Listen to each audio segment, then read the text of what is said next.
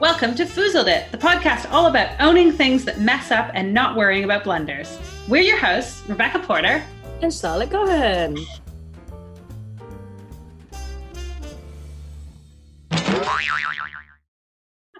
I really love saying my full name. I'm really enjoying saying my full name. Right. There's some like power I get out of being like, this is who I am. Like, fuck you all. So I might start adding my middle names in as well. It just gets longer and longer and longer. Just adding them in. Rebecca Shangela Porter. I'm just going to start dropping drag queen names in there. Oh, I love it. Yeah. So I want to start with a Foozled It that I have this week, which was like an emotional foozle. Oh. So I am a very anxious person. I know this about myself. My parents always said I was really emotional. I realized, no, they're just like British, so they don't get it. But like, I just have emotions, you know, with the predominant emotion being anxiety and stress. Yeah. Taking a lot more of the space than it maybe should. Yeah. It's like, if emotions were a pie, anxiety and stress would be like half of the pie, and then all of the other, like happy, sad, excited, joyous, like depressed, everything else fits into that other half of the pie. Yeah. And the week that we're recording this is the week of the American presidential elections. And I'm not American. There's really no reason that I should be involved in these elections. But in a political way, are you like you didn't run for office? Is that what you're telling us? I didn't run for office. I want to be clear about that. I probably should have, but I'm not. Yeah, American. I was wondering. I was concerned that maybe you might have been an outlier in that election. So I did think about it. Thanks for clearing that up. Seriously. But like I'm not American, so like the outcome, although it affects me the way it affects like everyone else in the world, it doesn't like affect me that much. And I don't live in Canada anymore, so it's not like there's a scary neighbor downstairs either. Mm-hmm. And also, we just all went into lockdown in England again. What a time. And this week, I have been refreshing the news every day because it took like a week to declare a winner. I'm still not 100% sure that it's gonna be okay. And I've been reading a book about a Black girl who goes back to the antebellum South, like in slave times, which is quite upsetting because she is treated like a slave. And I'm listening to a murder mystery with this like horrible, gruesome murder where the guy is like has his intestines pulled out and stuff. Okay, all week, I think you know what a cauldron you've made for yourself. Exactly. Like all week I was like, oh, I'm just feeling like really glum and like anxious, and I wonder why. Why? Like, oh, this is so annoying. And at no point did I think, Rebecca, like, stop looking at the news. Mm-hmm. Pick up a Terry Pratchett, read Harry Potter again. You know, only watch the British Bake Off and don't do anything else. Like there were so many things I could have done. And I just I'm almost done my book about this like girl going back to slave time. Oh man. Just like, I just didn't do anything that was good for me this week. So that's like an emotional foozle that like, I know what I should have done. I should have like been kind to myself, read something funny, stop looking at the news, baked cookies or something. Yeah. And I just did none of it. Oh man, that's a really big overarching foozle because it's been a tricky old week. I have tried to what I've been doing to take a little bit of time out for me is I've been watching videos of really big waves and whales in the sea because I'm really, really freakishly afraid of whales, despite growing up in England and, you know, not really coming into contact with them much on a day-to-day basis. But they freak me out so much that no matter what kind of mood I'm in, whatever is happening in the real world, if I just whack on a quick, like one of those videos where it's like a tourist who's like, just like taking a little video of the ocean and then like a fucking massive great whale like breaches, or the one I watched this week, which was sent to me by a friend, which was a whale trying to like freaking eat a canoe with some people in it. I say eat, I mean swallow or whatever. But it literally it was again, flat water, these lovely people having a little canoe time. And then this fucking massive whale just bops out of the ocean, puts its big mouth around the canoe and tries to freaking swallow these people. So I like to watch things like that because they just clear my mind and I go back to my like base instinct of like, oh my God, it's really scary. So I would maybe recommend that for next week. You find that helps, like, it just levels me off. I mean, this is making me sound a little bit deranged, but it just whatever emotion I'm feeling, then the inner instinct of like constantly worrying that I'm going to be eaten or swallowed by a whale at some point, sort of like cancels everything out. Yeah. If I'm feeling too many emotions, just go back to like Maslow's hierarchy of needs.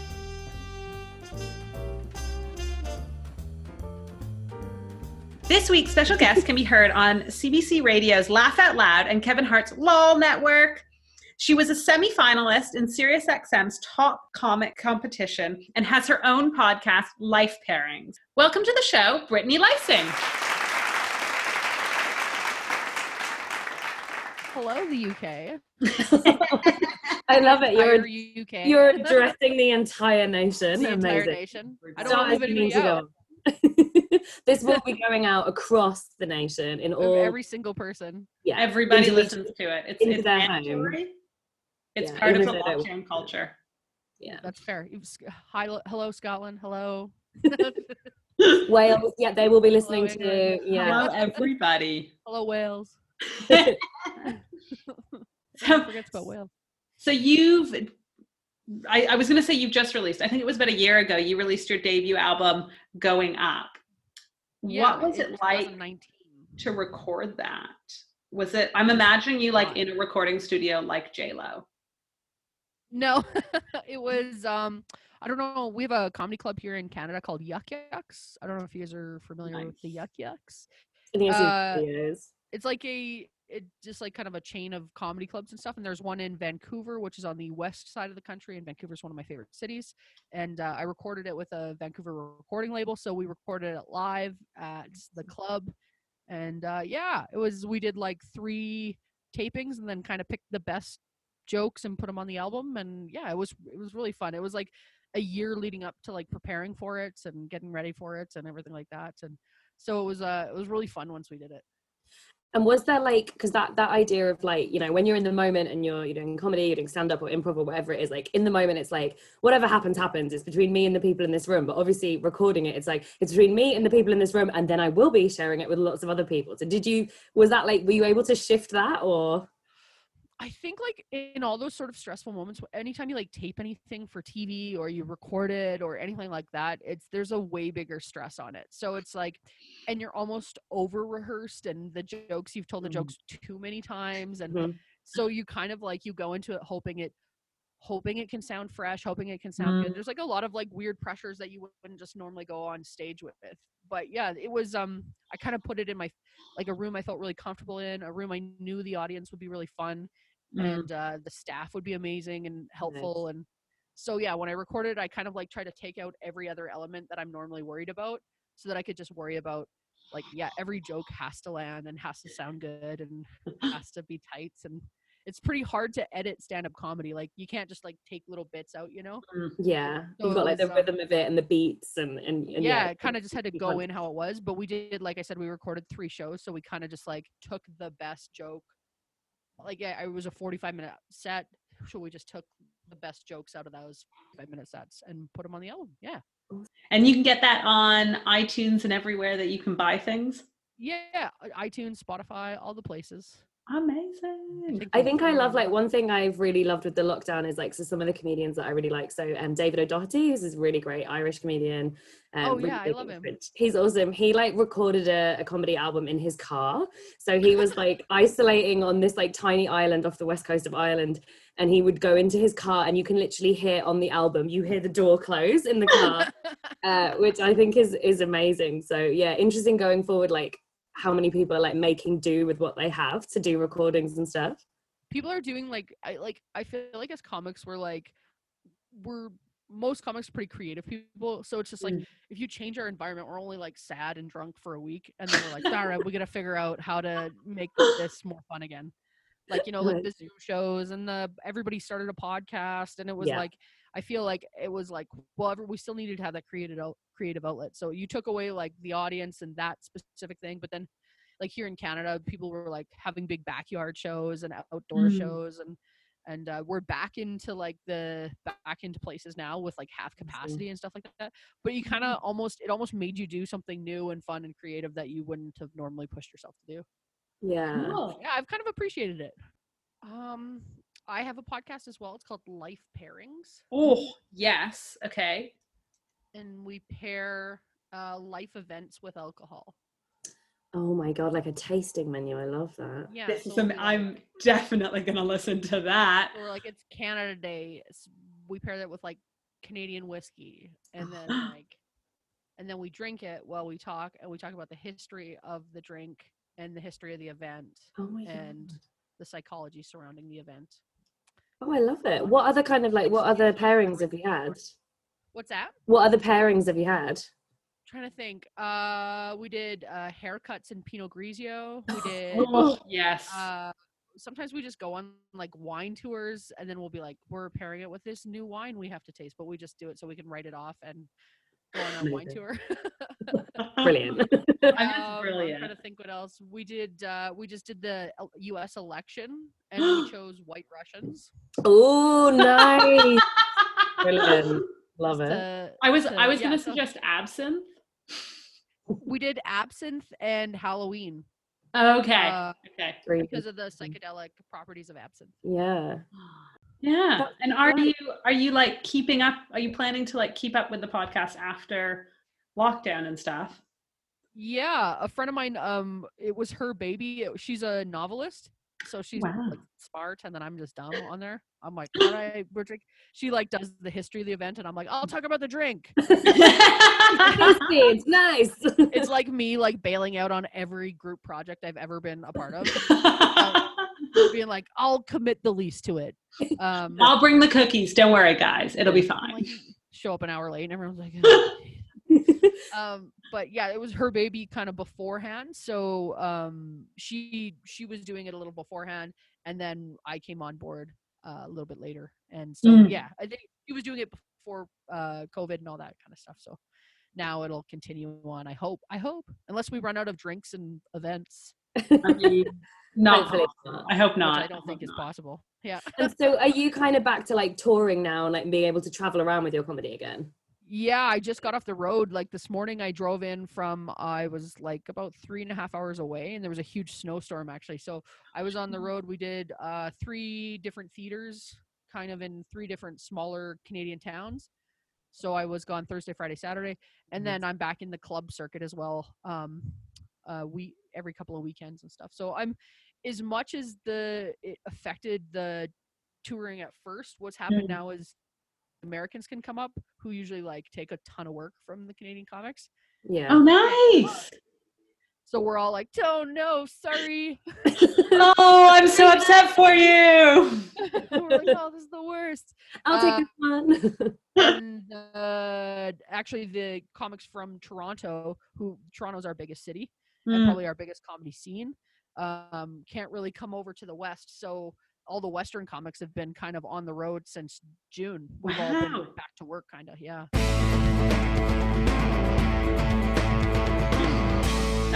Well, shall we get into your foozle? Sure. Your terrible. I assume it will be a show, but it could be something to do with elevators as well. We're not biased. Oh yeah.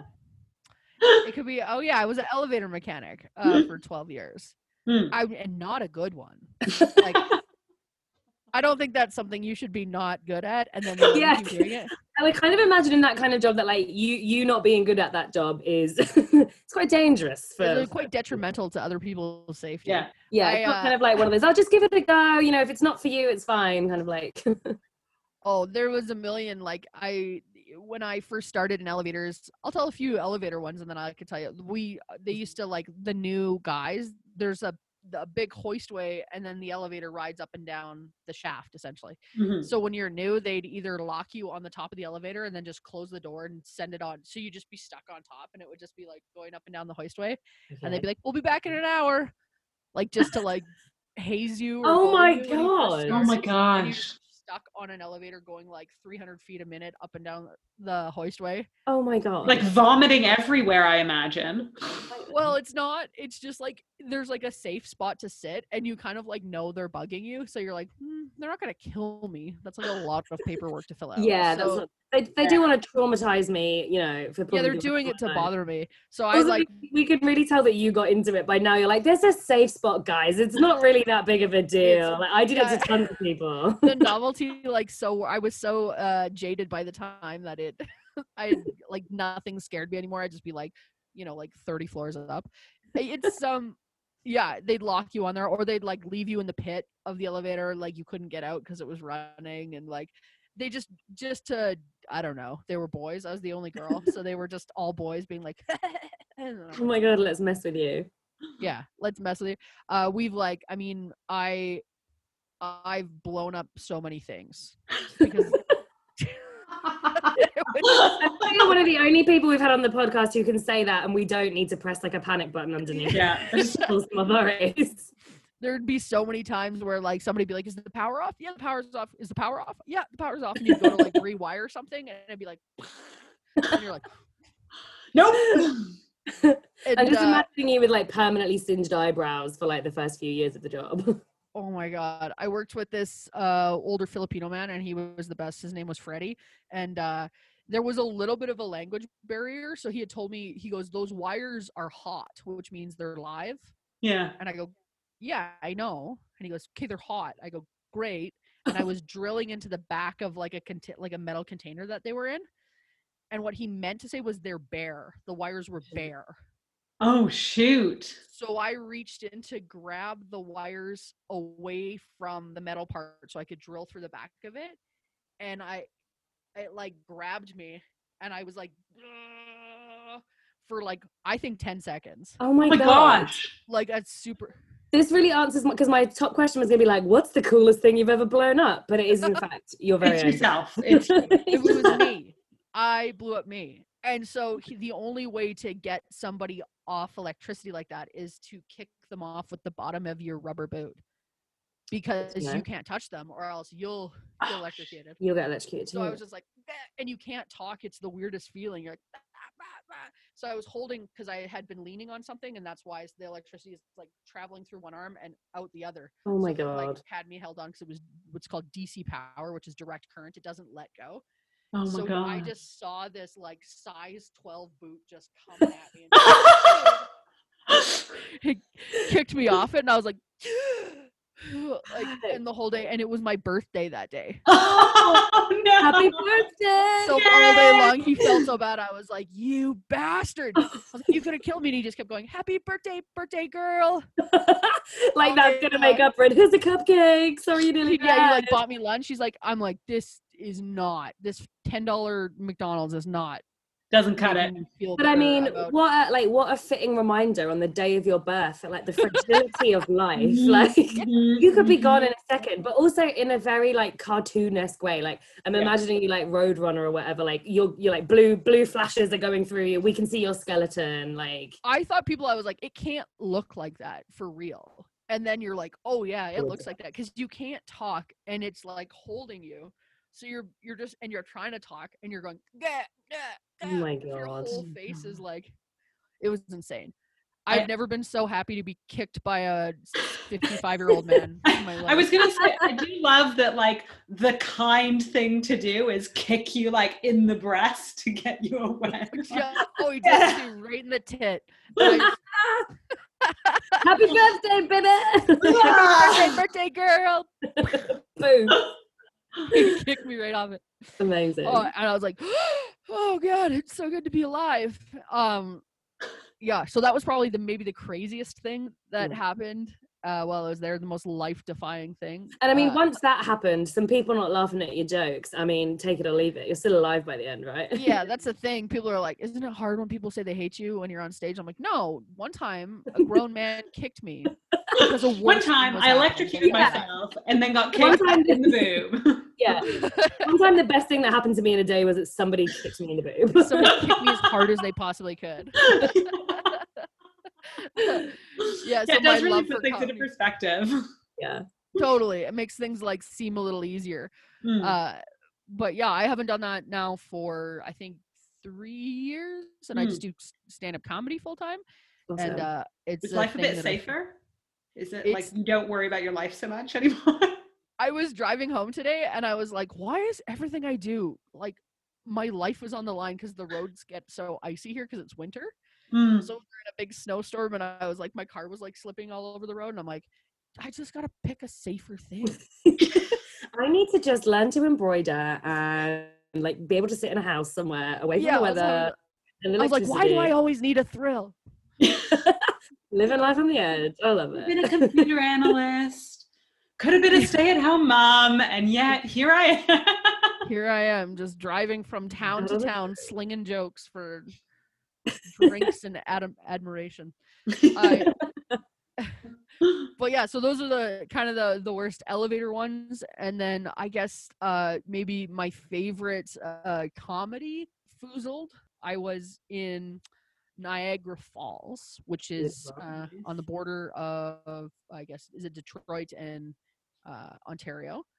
And it's an interesting little place. It's like a touristy little place. So like they have a Yuck Yucks there, and I had just started out. I was like in my I was maybe in my second year of comedy, and I decided I was signed to Yuck Yuck, so you can kind of call and be like, hey, I want to tour the Ontario clubs. Oh, awesome. And they're like, okay, great. So I came out there and I was pretty fresh and hadn't really been out of the west part of the country yet to do comedy. And I got to this like, and everyone here is like so nice. Like everyone's like, hey, welcome to the club. Can we get you a drink? Oh, it's your first time. They like put your name in a little star, and the owner of the club like writes you a nice message. She's like, I hope you have a wonderful weekend. Oh my gosh. I love that perception of Canada that we have even goes as far as into like the comedy clubs. Like, oh my God, putting your name in a little star. Over here, it's just like, yeah, cool, fine. Can you just be over there? And like, what's your name again? Okay, cool. And then they'll like introduce you and they'll still get your name wrong.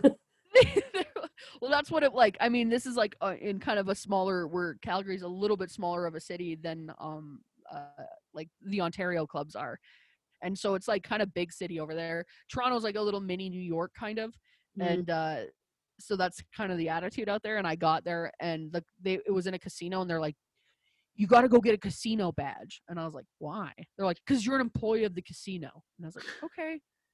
So I like marched down. I had to like go on stage with this huge like casino employee badge. Oh my God. And I was just like, this is insane. We walked in, they were just like, go in the back. And they're like, okay. And you get to the back, they're like, don't come out until we call your name. Okay. And I went up and I was just doing like a 20-minute middle set. I don't know, how do you guys structure your shows out there, like your club shows? In like, well, so you'll usually have like an MC who will usually come out, and they will usually kind of like warm up the crowd, and then they'll do a little kind of set in between, and then usually you'll have your kind of like headliner. So it might be that the headliner gets like almost double, I suppose, the time of the acts that are on before them, depending on like how long the night is. Right. So for our club shows, we do MC, same thing, and then we do like a middle act that's like 20 to 30 minutes, and then you have your headliner go on to do 45 minutes. So I was, at the time, I was a middle act, so I was doing 20 minutes. So I was up there, and from word one, the entire audience was like, we hate your guts. Oh, no. We don't like anything about you. Yeah. Nothing about you is redeeming. And what it also was the people in the audience were just people who lost in the casino, who they would like give free tickets to. Oh no! Like, sorry, you lost $5,000. Oh my on God. the slots, and you've been lying to your wife for 10 years about this. Do you want to see a comedy show? Have a laugh. Have the right solution. We'll make you laugh. It's going to be great because comedy is universal, and everyone thinks everything is funny all the time. Yeah, they were like, yeah. Would you like to listen to a young girl from Canada that's not sure of herself yet? And then, would you like to see the hope drain away from someone's eyes as you like really horribly don't laugh? Yeah, so that's what the audience is. It's made up of people, and then just the odd tourist that was just like, oh, we heard there was a comedy show. So I was there, and I used to have a joke where like in the middle of the joke I'd go, I don't mean to bum you guys out, and then I'd like say a thing. And then this guy from the back just stood up and he went, too fucking late. And then just stormed out of the room. And I couldn't stop laughing because I was like, I was like, my family, I come from a long line of bullies. So like being heckled on stage does not bother me that Love much. it. So I was like, I couldn't stop laughing. And then I just kept going, I kept like repeating them. I'd be like, too fucking late. But I'd like look at my watch and like a minute had passed. I'm like, oh my God. Like I'm like, well, 1 minute down, 19 to go. Oh God. Of just no. people. And I think I, like towards the end of the set, like I picked it back up and kind of got back on my feet and figured it out. And then met a grandma from New Zealand and her grandson were on a vacation. And they were like, come on, we'll take you out to the bar. So I went and drank all night long with this grandma and her grandson. Oh my God, I love this. Amazing. It was fantastic at a bar called Hooters, which is like it's just like it's the North American dream in Canada. Yeah. Oh my gosh. And I still stay in contact with people from New Zealand. I'm like, remember that time? Oh like my it God, was that's adorable. It was so funny because they were like, sorry, you were the worst. But yeah, it turned out not too bad. Like I think as well, like you like sometimes I'm imagining with like heckles like that, it's just like you kind of have to give them props for like their own comedy timing of like he found an in, he took it, he sashayed away, like he's a prick really, but still. I love like vulnerable aggressive sadness. And that's what that was. Yeah. It was just like a display of somebody who was so sad. Yeah. Too fucking late. And then just out of the club. I also love that like your comedy could bring him to that point. Like his life is fine otherwise, but it's your fault that his whole trip is ruined now. Yeah, not all the bad choices that led to him gambling away his, house at the casino. Well, the bit was like, I like look back on the bit now, like after being in the industry for a while and be like, oh, that bit was so long and so sad. Oh. Like it was just a bit about like, I mean, I can't even remember what the funny part was, but it was a bit about like how like grown men like grow up and like they wanted to be like nice guys, but they're just like stuck in these awful jobs. And their kids hate them. And I just was like, because I like worked with all these old men that would just like flip out on, they'd be, like yell at you. Yeah. And you'd be like, he's such a mean guy. And then you'd have this like moment alone with him and he'd be like, I wanted to be a guitar player. My dad said playing the guitar was for sissies. I hate this job and my kids hate me. And and I thought that was so funny because I was like, that's just like a person who you thought was mean just having like a existential crisis like on a construction site. And I always was like, that's so funny. And then I would say it on stage and you could just see like half the men in the audience like, they're like, too true, man. She's telling my story up there. So my act has changed quite a bit since then, but I was like, so then when I was like, I don't mean to bum you guys out, he was just like, too fucking late. In my head, there's like an alternative universe where you left the show, you followed him out, and you just like walked up to him into the car park, and I was like, "What's wrong, buddy? Talk to me. Come on. Talk to me about it. Tell me. What are the dreams? Come on. You wanted to do flamenco dancing. What is it? Come on. Did you want to be a potter? Like, did you marry someone and you weren't really sure? You settled down, but really the woman you love moved to Germany, and you could have followed her, but you didn't. Like, talk to me." And I feel like that could have been a beautiful exchange. But it could have been a beautiful moment. I love that you picked flamenco dancing because all I can see is a grown man in a flamenco costume crying. Yeah. And like lots of chest hair coming out everywhere. Just so much chest hair. And it's that exact guy. And he went home from the gig and you'd moved him so much that when he could come and chat to you, he just goes home. He quit his job.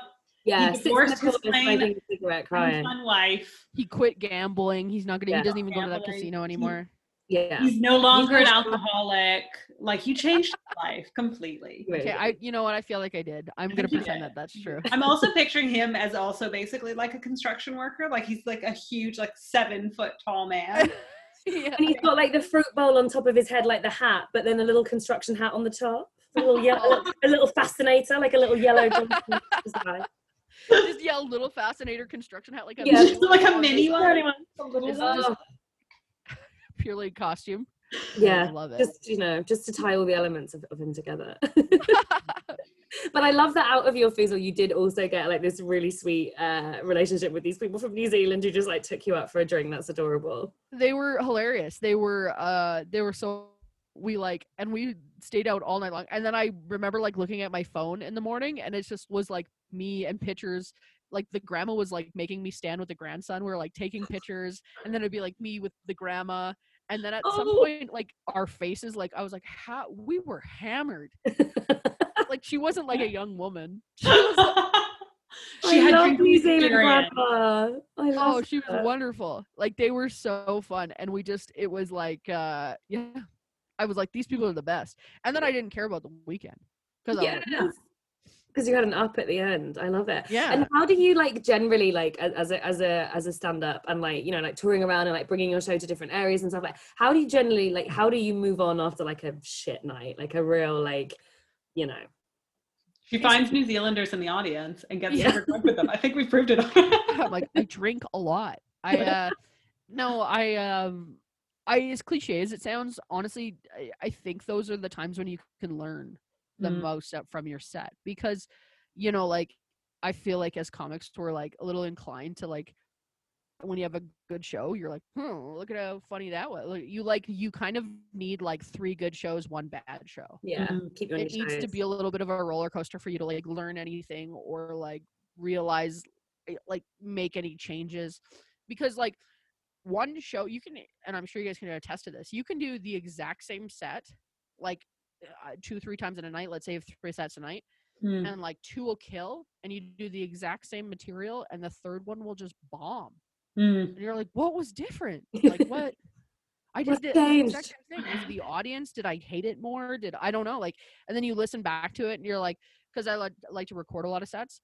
So if I have like a night where I like really didn't do well, as painful as it is, I like to go back and listen to what happened. And a lot of times you can spot it. Like you can go like, oh, like I just wasn't saying it like I normally do, or I mixed up that joke, or somebody coughed before the punchline in that joke. And because a lot of times you're like, I wonder why that didn't land.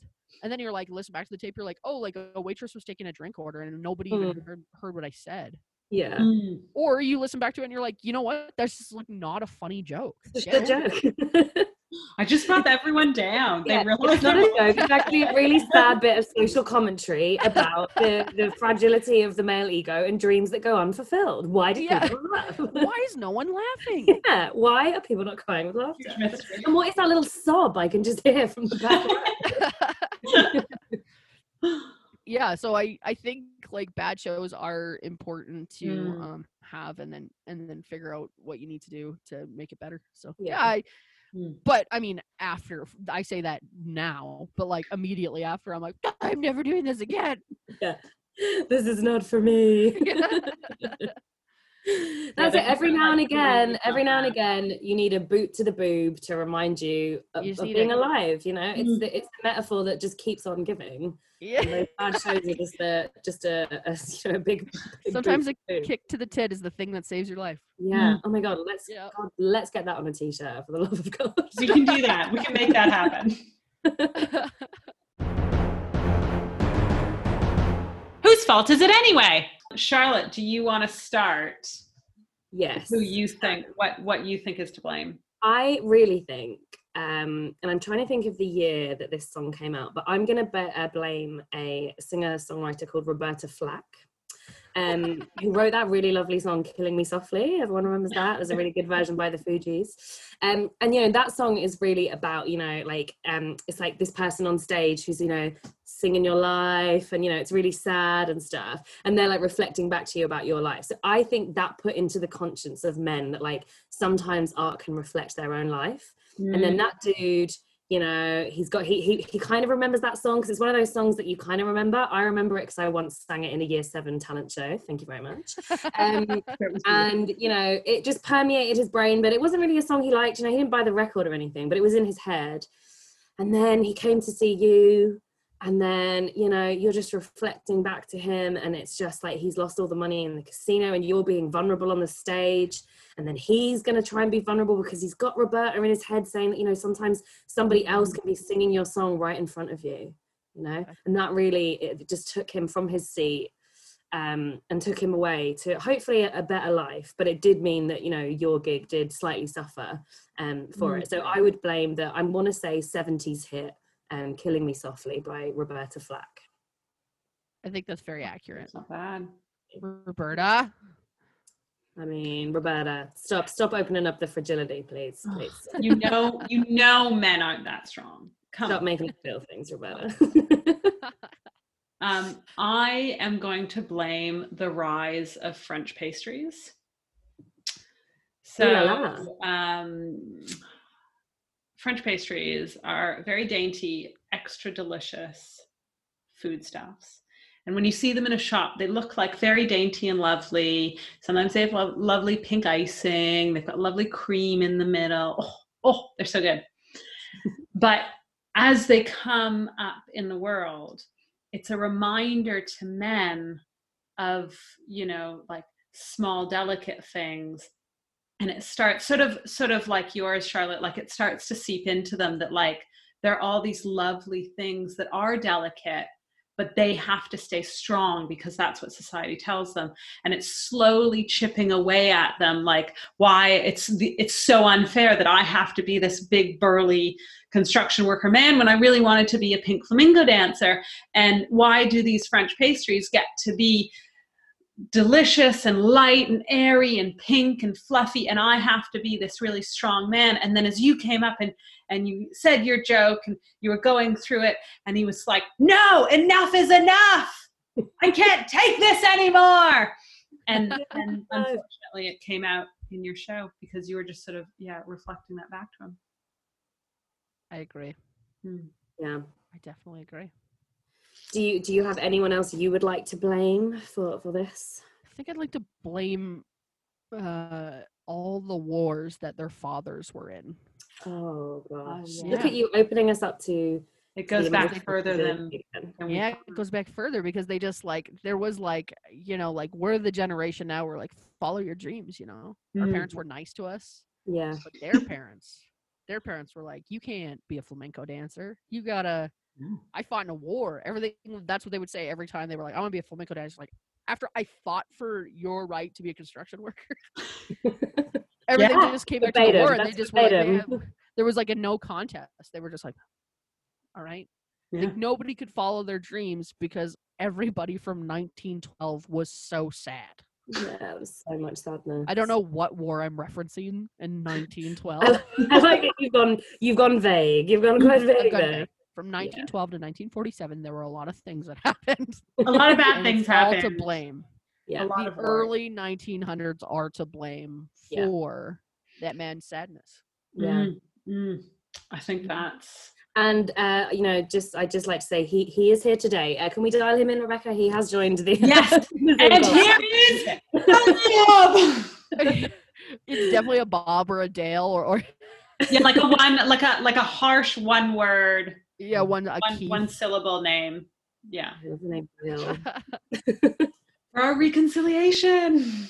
He's at the casino still. I'm like, he's waiting for you to come out again.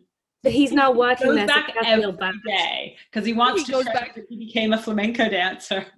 He's like a dog with a dead owner. He just goes back to the last place every day. And eventually they'll build a statue of him outside. And weeps. I'm like, no, damn. He's just sat on a chair like, oh. He's like, I didn't let it be funny. It could have been funny. Could have been. Like, I didn't give you the time. I stole your dreams like my father stole mine. He's like, no, Brittany, I didn't mean to bum you out. I didn't mean to bum you out. No, I'm not your fault. Oh God, it's making me emotional. I'm thinking. Poor Dale. Dale's we need to remember that Dale's had a really, really rough life. His father, although his father loved him, he never knew how to show it. So he was never told that he was good enough. He never got hugs. And we all know that babies who don't get hugs die. So it's just amazing that he survived to that age. His father fought in every war. In every war. What were those times again? Just remind us of the times, Brittany. What were the years? It was 1911 through 1947. His father was also really, really old, couldn't play with him. His father was also a zombie, which is very sad if you think about it. Really not good for attachment. Really not good because he just can't hold him because his arms would fall off. Yeah, his arms fall off, you know, and to be honest, saying "I love you," it just comes out as, you know. Well, Dale had to sleep in a cage because he was worried that his father would try to eat him when he was asleep. Brains, yeah. So. Every time he used the word brains, it's like PTSD. Yeah. We've really painted quite the picture of Dale. Dale's listening to this. He's like, "That's not in on Dale. That's not who I am." He's like, "Your father's a zombie." Yeah. Jesus. Your father fought in all those wars. Is there anything else that you want to talk about, Brittany? Sure. I have the podcast Life Pairings, and that's on Spotify and all the places. Awesome. It's just one word. And then I have a special on if you're in Canada, CBC Gem. I don't know if you can get CBC in the UK. You guys get the Canadian CBC? I don't think we do. Well, listen, I'm very famous in Canada. You'll just have most famous Canadian. No one knows. I'm all over all of the Canadian channels. Yeah. I'm on an internet streaming service that's only available to the country I'm from, so very famous. Maybe no, just listen to the podcast. We're trying to build it up. I know you guys know it's hard to get listeners sometimes. Listen to me so I can drink and then write it off on my taxes. Yes. Oh my god, I love that. That's a dream. You're living the dream. And there's also some of your like stand up and stuff on YouTube and things, so it's always good for people to go and check that out. And if they're in Canada, they can obviously come and see you when you're touring around the place. Yeah, thank you for joining us, Brittany. This is wonderful. And don't forget to buy Brittany's album, Going Up, available on iTunes and Spotify and everywhere you can buy wonderful albums. You can follow Brittany on Brittany the Comedian on Instagram. I will put all of the links to her podcast, to her Instagram, to her album, and to YouTube in the show notes. Just remember, sometimes you do something that sits in the pit of your stomach. And when that happens, look yourself in the mirror, take a deep breath, and remember, we all foozle it sometime.